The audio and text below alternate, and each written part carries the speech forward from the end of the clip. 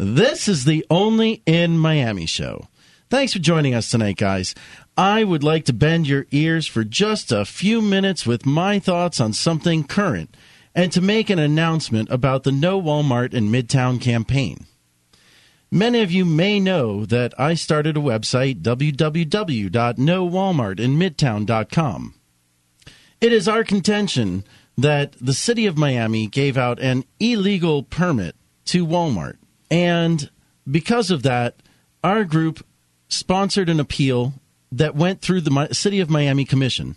And after it went to the commission, our group sponsored an appeal that went to the courts. Now, typically, when one of these matters goes into court, the party that's opposing the appeal, in this case Walmart, typically files a motion to dismiss the case if there's no merit to that case.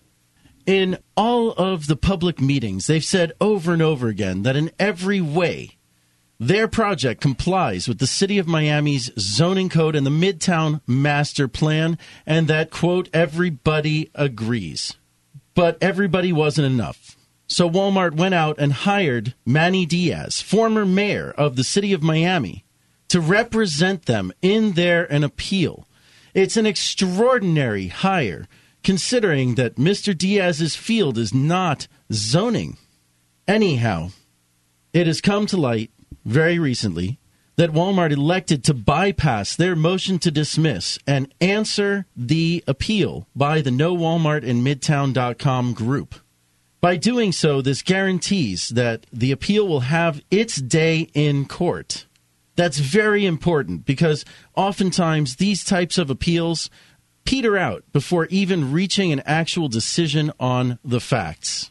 It is my earnest opinion that Walmart has not complied with the Midtown Miami zoning code in numerous ways, and that the end of this appeal will result in the denial of Walmart's permit to build in Midtown Miami.